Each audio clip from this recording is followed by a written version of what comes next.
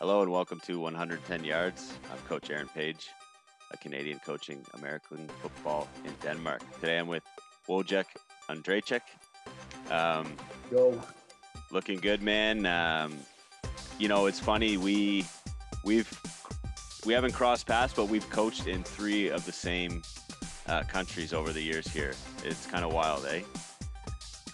Germany, yeah, the small world. Romania, and Denmark. Wow.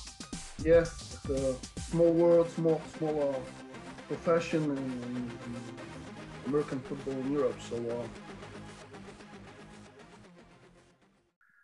as I said, was happy to person. When we met in when the Oaks played the U19 Razorbacks, it was definitely a very entertaining game. I'm happy to be and thankful to be on the podcast because you did a good job there. Yeah, thank you. Yeah, and I forgot to mention Wojciech is currently defensive coordinator with the Triangle Razorbacks out in Vejle, Denmark. But you're originally from Poland, Yes, and sir. how did you cut your teeth like in the game of football? And I'll have a follow-up question after that. But yeah, how'd you get into the sport? I mean, Poland's not a super known country for football, so Well, I would say it all depends on the reference frame. Like I was one of the pioneers of the sport in Poland back in 2005, six. My first practice I was 21, and I remember like growing up. I started learning English fairly fast when I was 10 years old, which right now it's not that fast. But Poland transitioned to from the communism to free market economy, and we have all those American movies and TV series, and that's a cool sport. But at that time there was no like team around, and back when I was at the university, a few of my friends started a football team in Poznan. So I was, I went to practice, and it's hard to imagine because it was 2005, but like we literally had like mouth guards, one or two sets of shoulder pads and a helmet. So it looks more like rugby, like two old, rubber footballs. But a year later from that, we had like first season of the Polish American Football League with four teams, then kind of grew rapidly. And some of our listeners may have been familiar with that super final in the Warsaw National Stadium. And of course, when you think football, American football in Poland, you think of Panthers, Wrocław, I don't know, Lowlanders, Białystok. So those things have been growing up. We had, for a couple of years, our national team program was going. Hopefully, we'll come back to it. We were fortunate enough to have a couple of the kids playing in NCAA and high school level, and of course, like the our guys like the Gronkowskis, the Goskowskis, who are technically they are not Polish, although they have some Polish blood. And the Panashik brothers, of course, Panashik, yeah, they are like the Michigan State Spartans. They're pretty big. They are originally from Poland, so yeah, it's I started small and I've been playing till 2012. Then I transitioned to coaching. And at 30, I realized, hey, I got to go to the States. And at that time, I had some connections. I was visiting school and kind of one thing led to another. And then the last couple of things, I've been fortunate enough to do this coaching gig in Europe and States and China. yeah. Let's go back a little bit. Like when you start the team, Yeah. back when the league started kicking off in Poland, what's that like as far as getting the gear? Like, is the first years, like if you look back now, it's sort of like ragtag, like, guys are wearing helmets that maybe shouldn't be used anymore and stuff like, you know, Well, I would say this, it was definitely an interesting times, it's thanks God for the internet because, we were, of course, we were fighting to find any like used equipment from Germany or whatever we would make this. I don't know if I can. I gotta say the same name, right? When we would like make this big order from Pharrell, like Christmas, like like massive box would come, hey, like five new helmets and like shoulder pads. Then I definitely remember like staying up late to find some like surplus equipment from like universities or some like used helmets or like shoulder pads, as you said, like making sure that it's safe to wear. My first one was VSR4, so it was the at that time 2007 6 it was it's proper helmet to wear. Then I had like, I think the first Revolution. So yeah, but it was definitely trying to find any piece of equipment, footballs, soccer cleats, all kinds of. It also teaches you how to be resourceful and how to be creative. How to build, I don't know, down markers. How to make pylons, or um, uh, we build like the tackling dummies. We contact like a local toy factory that they will use a lot of like foamy, type of toys, and like, say, okay, how if you could do that, like, or shields for us, yeah, or like you adapt stuff from rugby and other like combative sports. So it was definitely interesting years. Of course, uniforms, like, working with like sports companies here, like, hey, could you like make those, these are the game pants, these are the shirts, this has to be a little bit tighter, a little bit, looser, and those are the sizes, because this is not, we're, a lot of big guys, so Yeah. but so yeah, it was interesting times, and I'm happy to see that the sport has evolved. Over the last couple of years, we had a significant drop in participation numbers, and of course, there was how should I say it? It's one thing to build the first wave, the first initial push, and then you want to. It's a cyclical as well, so there's the peaks and valleys, and kind of sustaining the sport and sustaining the growth of the game, the numbers. That's, I think, is the challenge for our federation and for the clubs here. Yeah, I think you're right about that, and it's interesting how resourceful like teams can get over here. I've seen that. Talking about sustainability, and you and I talked about that before with youth program and stuff like that. It's the key thing that most teams. I mean, you've been around Europe too. There's a few that have strong youth programs, and then a few that are just, they don't know what to do yet, and that's the idea behind the sport. I also think that when you're starting up a league too, like a lot of times people don't think about the officiating too. You need to have a group of guys that want to ref, and sometimes that's good, Oh sometimes yeah, that's bad, right? Hey, I sometimes look at the photos, and I remember that. So like there are like four teams. So if you can imagine, like team like the Eagles from Warsaw are playing the Fireballs from Poznan, like the head coach from Gdynia from the Seahawks is the official for that game. One of the officials for the game. I'm like, it would never fly right now. But it's as you say, those different times, and like as you say, it's like, oh, you need like not one official, not two officials, but there's like, well, 7, 8 crew to officiate properly now, and yeah, it's part of the challenge to kind of to grow that and develop the sport of American football in a new country. But as you say, it's rewarding to see that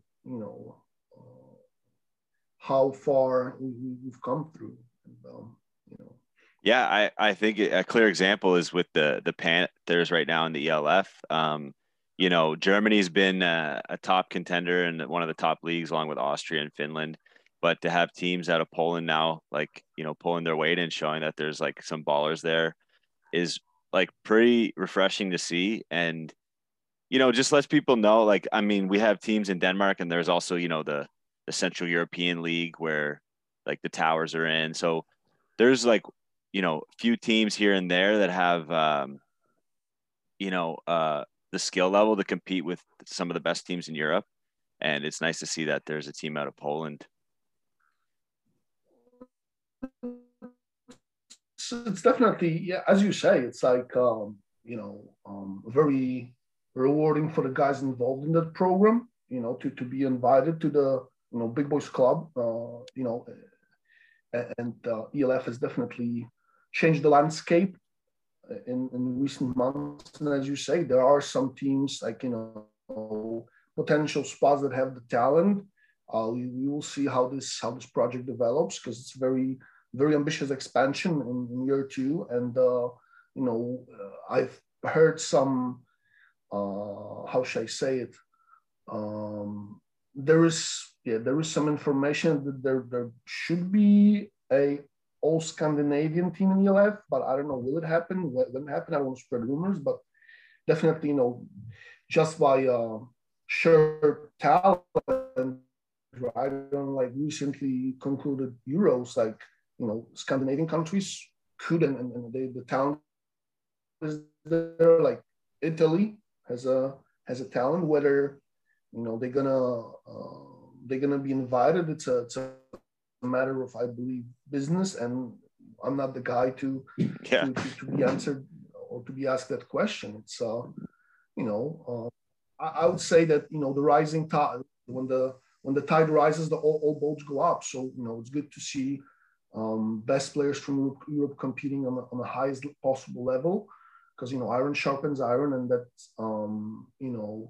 translates to other domestic guys on, hey, if so and so can be starter on ELF, I want to be like him, or I want to go to the States, and I want to be have the offers, and this is something that we just discussed with the coaches at the convention, is that now those younger guys see it, and they want to be coached, and they want to be coached hard, because oh shit, like, oh, my bad. You can swear. No, I don't want to, like, but if I've been blessed with genetics, like, and I can, I don't know, 15, 16-year-old, if I work hard, I can be the next Bernard Psychovides or next Sandro Platzgummer, right? Or I can go through the more traditional NCAA.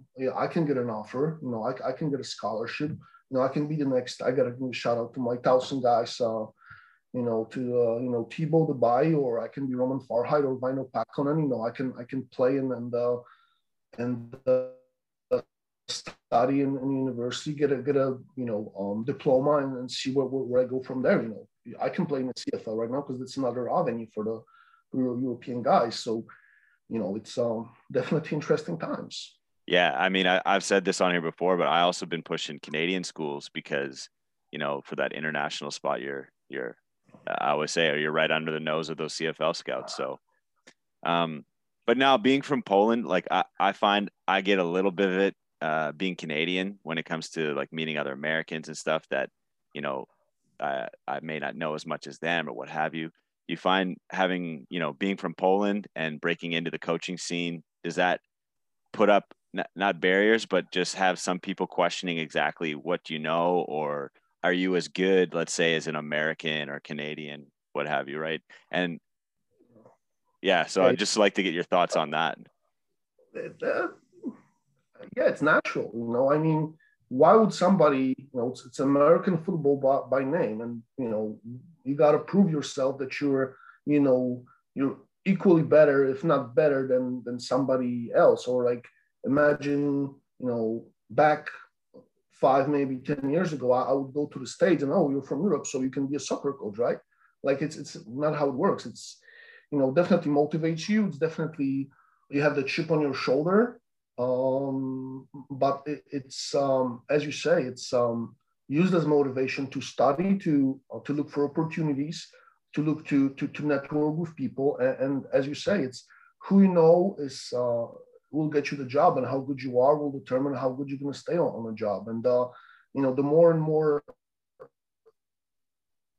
I'm in this profession, like the more I realize that for people who Division One or had NFL experience, they didn't care where I was from. If I did a good job for them, they would like, okay, I want to work with you because you're motivated, you have high energy, you have a great work ethics. I don't have to give you a pep talk every 5 minutes, or I don't have to tell you to do certain things. That you find it yourself, and you're proactive, and that's hopefully. It translates to opportunities. And of course, in some places, people want to say, okay, for marketing reasons, I want to have an American guy, but at the same time, in other countries, now the fact that I'm European and I had some, Division One experience under my belt, it's to my benefit that, okay, we can have a guy who gives us, the experience of who has some US experiences, but on the other hand, we don't have to go through all the extra paperwork. And I think this is something that we're trying to create more opportunities for European coaches to be able to, hopefully when Uncle COVID is gone, that, these guys can go to the US, have a US soil experience, have it firsthand. Because ultimately, as you said, like for American football team to be functional, you need like a large staff, like 10 position coaches, assistants, 2D assistant, video people, like, you can't rely on importing like several coaches from the States. You need to develop local players and local coaches. Now, on top of that, of course, like the first team, you may have, like in Denmark, right? You may have a U19, U16, U14, or a U12, or maybe even U10. So you have all of a sudden you have 5-6 teams within a club. Then you have women's team. So you have maybe 6-7 teams within one club. Like you gotta, even if you bring 1 or 2 important coaches, now you got to develop this chemistry within the house, and find those guys with a thirst for knowledge that want to learn, that that be asking questions, that that you will have this how should I say it, like within the club, like knowledge bank, or even like coaches school, or however you want to call it, and those guys are are getting better, that there's a transfer of technology, so not technology, knowledge and techniques, and all that, all those best practices, that once even the coach is gone, there's like the know-how stays in the club, like, I don't know, scouting, performance evaluation, practice planning, let's just say like all the structurizing, why do we do certain drills, how they connect to the playbook, it's not like a random drills that we just pick from YouTube. It's like, this is very prescriptive, because we're sorting, the problems that we just saw on the tape, or, it connects to our playbooks and to our, overall philosophy, overall schemes on offense, defense, special teams. So I think that's important. You're right. And at Oaks here, we have like U19 are coaching the U16, the U16, the U4. We're keeping it in house, and what we've been doing since I got here. I have some coaches friends in Canada at the CFL and collegiate level that I had, come on and give some talks to all our staff here, just, so they can take something away. And I'm going to bring it back to, you working hard and having that chip on your shoulder. I think for me, when I first got into coaching at the high school level in Canada, I realized how much I thought I knew and how much I actually didn't know when you go from being the armchair coach to actually in the job. And then you start to see the guys. I have a mentor of mine, he always says, there's guys out here stealing paychecks based on the fact that they're American or what have you, right? They're really not as good as, they're just as good as the title of being a Canadian or American, when really there's guys that are working hard. And when you put in that type of work and you see people just getting by because they coached at X school or whatever, that definitely shows a lot more when you're the guy putting in that extra work, if you know what I'm saying. Yeah, I mean, it is what it is. I mean, ultimately, you will have the results, and as a coach, you can do so much. And as you say, some people are blessed with the opportunities. It's doing the most with what you have, and at the end, we all understand in football in Europe, we're like, you may bring Nick Saban or, I don't know, Wade Phillips, but if there's like, I don't know if Wade Phillips could coach in like European settings with like, my grandma has birthdays, I'm not coming to practice. You can't have meetings at 11 a.m. on a weekday, because nobody's going to show up to those. So it's I believe there are coaches who and as you say, some of the guys who coach in the States, they come to Europe and it's like, oh, what do you mean we don't have like 2 hours of meetings time before, or like 30 minutes meetings before practice? It's like, the time and efficiency, that's something that a lot of those guys have to adapt to. And then, when you go there, like, oh shit, now we have, again, I'm sorry.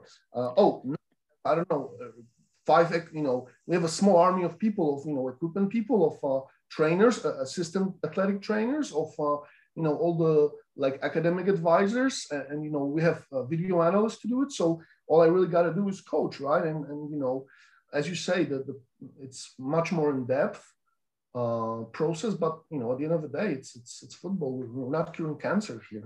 It's like, oh, you're right. And I think a lot of these clinics that are put on, I think, you get used to the coaches convention. I'll ask you how that was in a sec, but a lot of those times you bring on coaches to talk to teams in Europe, they don't understand that the infrastructure is not the same. Like you're talking about video analysts and recruiters and this and that.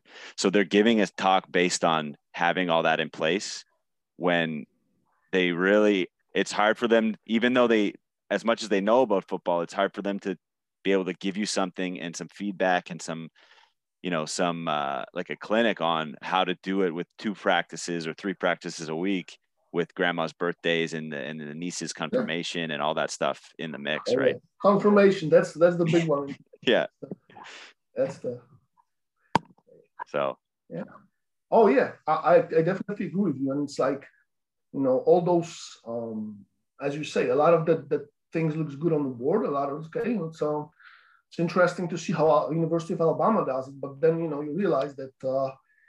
We have a different athletic level of our guys. We have different settings, different amount of resources, and ultimately it's what your players can execute on game day. And sometimes we have to make sure that what we do is it's about the players. And that's credit to what you said is something that Coach Phillips said. And the good thing is I think it's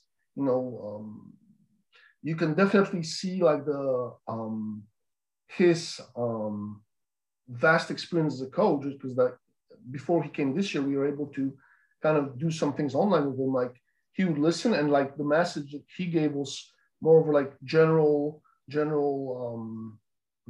perspective and general topic. But he said it's all about the players. But like he tells you, hey, it's if you have if you have great players and they cannot execute in your scheme, maybe you have a bad scheme. Like he says, you got to maximize the potential of your players. And he gives you examples how he, make Von Miller a more efficient pass rusher, even though you think it's Von Miller, right? But it's like, it's finding the system that suits your players and then build meaningful relationships with them. I'm not going to say I'm the perfect guy in it, because sometimes you need time to get to know these guys. To kind of to build this authentic, deep relationships, and that's hard with a limited time that we have, and especially this year, with Uncle COVID, us having limited.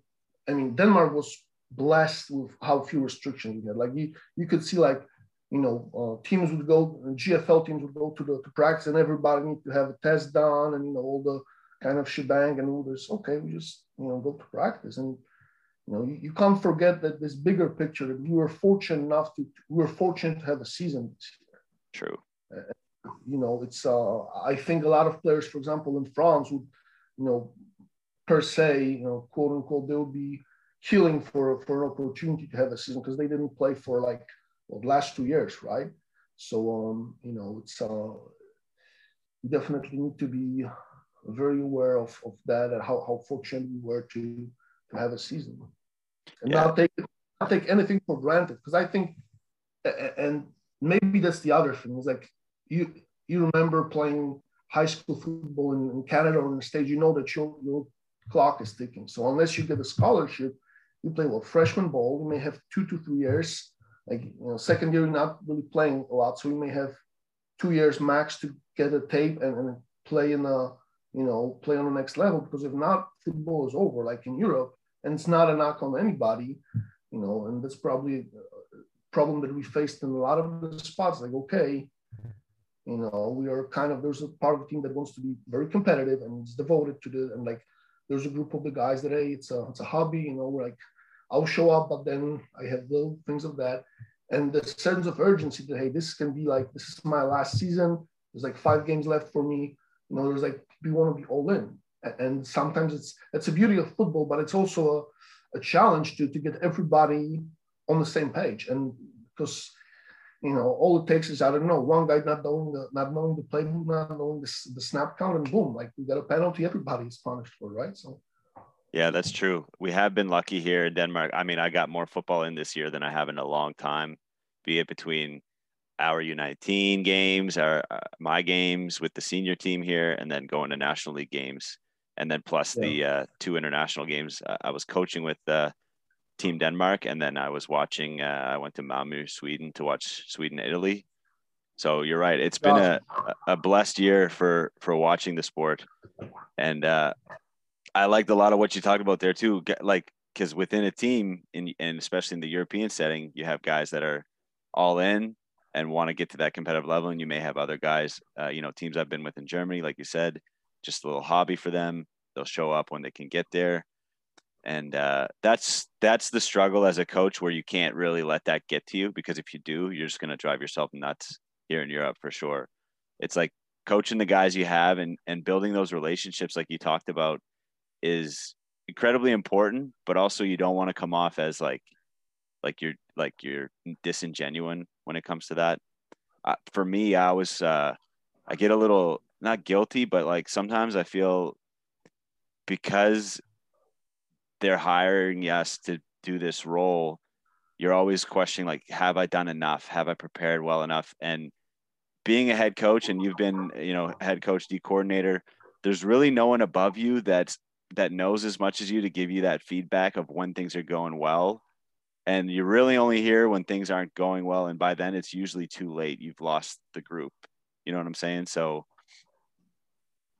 Well, I don't know, maybe it's my experiences, but there's always a lot of people that know a lot of the thing that they know more than you, like that, how to solve problems. But it's easy to give those advice from the comfort of their own couch or seats, or if you're not there on Tuesdays and Thursdays, in practice, like, and you only see, okay, why are we playing this coverage, or why are we not blitzing enough, or are we blitzing too much, or why do we stick with that? Like, it's a complex game, and as you say, at some point you just gotta build trust in your guys, and you trust them because you play them. And to me, I stole from Coach Daniels. It's a four-way test. Like, coaches got to trust coaches got to trust players got to trust coaches, and players got to trust players. So, and then of course there was the board and everybody around the team. But that's the key, like, elements to this side. It's like, where's the system, the call. It's like, hey, even if even if we're pinching and you go on the outside, but you do it 100% of the time, good things will happen. Like, if you're about to make a mistake, make it 100 miles an hour, and it's football in Europe. It's we're not curing cancer. We're blessed to call it a game. It's I gotta quote Coach Phillips. There are two types two types of coaches in this profession: those who are fired and those who will be fired. So it's like it's it's in the nature of the business, and as you say, you're not going to be second guessing. Of course, I wish I called that play. Like, everybody's a great Monday morning quarterback. So you just got to roll with what you called, learn from it. Don't make the same mistake twice. And then it is what it is. yeah, that's true. And a lot of people, like, one thing that I noticed with the up and coming coaches here is, like, I feel like kind of finding a way to connect them with mentors that either have the experience in Europe or some programs. I know, like, we're getting players over there, but having opportunities for coaches, like, and the coaches convention you were just at is a great example, like Coach Wade Phillips there, because a lot of guys you see, especially at the youth level, right? They're excited and they're passionate, which is the good thing. But they see something on Saturday or on Sunday, a play or a coverage or whatever, and they go, we're doing that. But they fail to realize that, okay, first of all, you don't have Ed Reed who can play cover one across the whole, like, you know what I'm saying? So there's, like, and I had a mentor that taught me, find something, believe in it, and know it, instead of just doing random stuff for the sake of doing random stuff. You know what I'm saying? So I think that's an important thing that needs to get brought into Europe. And I think more exposure on that coaches convention is important. Well, I think you also hit a nail in the head that you brought youth coaches, because youth coaching is totally different ball game than coaching, let's just say senior team, even U19, right? You know, if you follow like the recent trends, there's the whole debate on how to combat the dropout numbers. Like the long-term athlete development, the LTAD model, to make sure that in the younger groups, and of course you guys have a tremendous job in the youth groups. It's like the only key performance indicators of a youth coach should be the retention rate. So if you have all the kids who are like, I don't know, U12, they come back, or like, they move up to the next division, that's a good job. If you have several kids dropping, you gotta ask yourself, okay, why are those guys dropping? Of course, somebody may be, dad may be changing, job, he's moving to Copenhagen or whatever, right? So this can happen. But if, it's more about like teaching them the fundamentals, making sure they're having fun, making sure that all those social aspects of football, they are having friends, they are out, think about it, right? COVID, they are out there playing sports. How big is that? All of a sudden they can go, and all those benefits to their physical and also mental health of sports is there. Whether this guy can execute a perfect roll tackle, well, sometimes not going to be perfect. Or if he's going to get burned on the cover, I don't know. Can he execute pattern match, match quarters coverage? Do we have to teach them that? Probably not. It's like, if they know how to line up, if they're having fun, like teach them, all those fundamentals, how to teach and block, how to tackle, how to block, how to handle the ball, how, run plays, add like, I don't know, one or two play action of it, and make sure that they are having fun. And that's the, to me, that's the biggest thing. And as you say, as those coaches progress, they say, okay, now these are the guys, they're like older guys, also language and the psychology, right? The kids are not mini, they're not mini adults. There's like, different language, different metaphors you can use. Sometimes like when you're working with younger kids, you almost like, I would say the word buffoon, you got to make it fun for them. And, it's not the Super Bowl. It's also great to have passion, but, it's like, there's a different level, there's a different intensity and a different ways that you're going to be talking to a 35-year-old guy who plays NL, and there's 12 or 14-year-old who plays youth football, right? True. So, and it's like, I mean, the important thing is to like get the coaches and the players to be playing, instead of scheming to play bad football or like to beat bad teams, like scheme to play good football. And that's half the battle. I think that's important. And I'm sure like along the way you've found like schemes and things you like, and like you said earlier, find the scheme that fits your guys versus forcing something on. Like, if I really love triple option but don't have like a guy that can make that read on the midline, like, well, I'm just gonna go crazy trying to make that happen. So adaptability for over here is important as well. Oh yeah, I completely agree with you. It's like, you may be an average guy in the States, but as you say, can you recruit the guys? Can you have the budget that they're gonna fit your system? And if not, then okay. I mean, on defense, to me, it's reactive, right? In nature, it's like what do our opposing offenses do? What do we have? How do we want to stop them with what do we have, right? So we got to design a system that it's easy for us to teach. Hopefully, it's not easy enough for them to decipher. It's like there's an old adage that I like: is normal is just an illusion. What's normal to a spider is chaos to a fly. But as you say, I would rather make sure that all my 11 guys know what we're doing. Even the other teams know what we're doing, but we are out executing them. Yeah. And to me, it's all about the fun. It's getting to the ball, tackling block destruction, forcing turnovers, and you're gonna be you're gonna be you're gonna have a chance to be successful. Whether we're gonna win or lose, that's you have offense, defense, and special teams. But as a defense, you can there's your part of the job that you can do, and you got to do it to the best of your ability, and that's what it is. Yeah, I love it, man. So I usually close these things out with a question like about what's your your favorite play to see happen on the field as far as execution or like type of moment of play. I mean, I definitely, what is rewarding for me is when I watch the tape and I see that that all the like the drill work or the fundamentals that we talked about, that the guys executed, that they trust their techniques, and especially sometimes not only the guys who are the best athletes, like sometimes the guys you could say, okay, they are like on average, or like this year we had a guy who came from team 2 and he plays corner on Williams, number 10 from Copenhagen. Like, we were down, okay, I play on.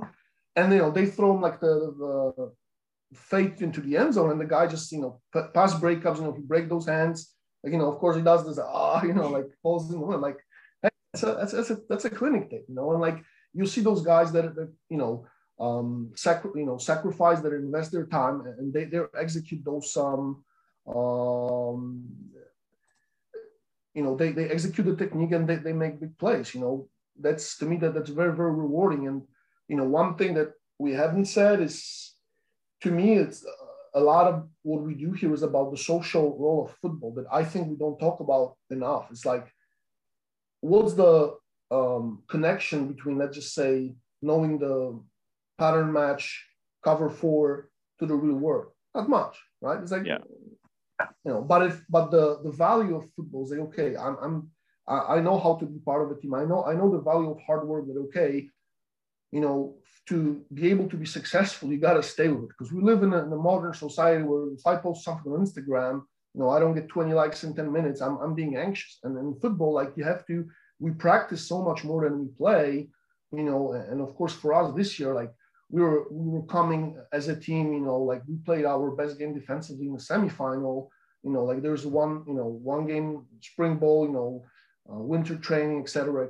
And like, you see those results, but you gotta stick with it. So that's definitely rewarding. And seeing that those guys are, valuable members of society, good dads, husbands, et cetera, that's something gratifying. And all those relationships that they build along the way, that, like, they're good friends. They're, they go to each other's weddings, other, family reunions and team reunions. And, Razorbacks and a team that you have a lot of those guys who've been part of the organizations. And, you have the father played for Razorbacks. Now his son is in the youth program, right? So he's involved in it. And that's that family atmosphere that you makes it so special, makes it so rewarding.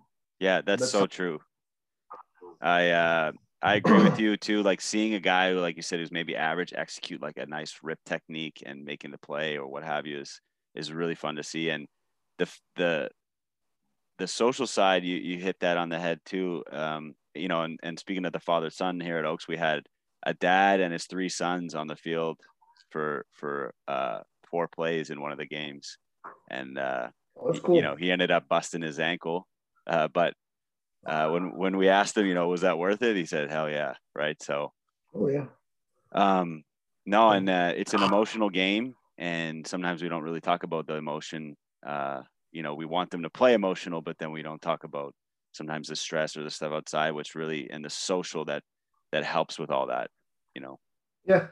And sometimes it needs to be said is that, we earn it as well. Like, the adrenaline is there, and, sometimes, like, I wouldn't say, there's like alter ego, but it's, you're in the zone, you want to win, you're competing. And it's like, don't take it personal. It's like, I'm not ever like, if I may say something to a player or to a coach, it's not like, always apologize afterwards, because, it wasn't, like, you've been to the stage, how coaches are. Like, if you've never heard of a word or two, it's, the other thing is that when this becomes your job and pays your bills, you have far more at stake than for a guy that's a hobby. And sometimes I think the guys may not fully realize that. Okay, I may misalign on a certain player, I may break the rules of the coverage. Like, okay, like coach may yell at me for 5 minutes, or I may get a minus on a grading sheet. But for us, like the ball bounces the wrong way and it's a L instead of a dub, and all of a sudden you have a tough conversations at the end of the year. So, it's as you say, there has to be balance to it. You have to can coach them hard. You gotta love them up, and understand that we're not like psychopaths who drive satisfaction from like beating people up into the ground. Yeah, we want to be the best.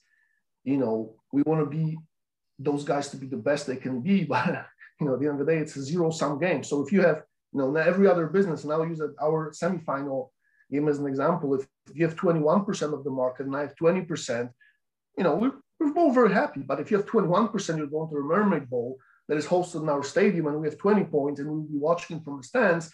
I can guarantee you that your post-game celebration is far more happier than our long bus ride home. And you can, as I said, there is a lesson from this year. There is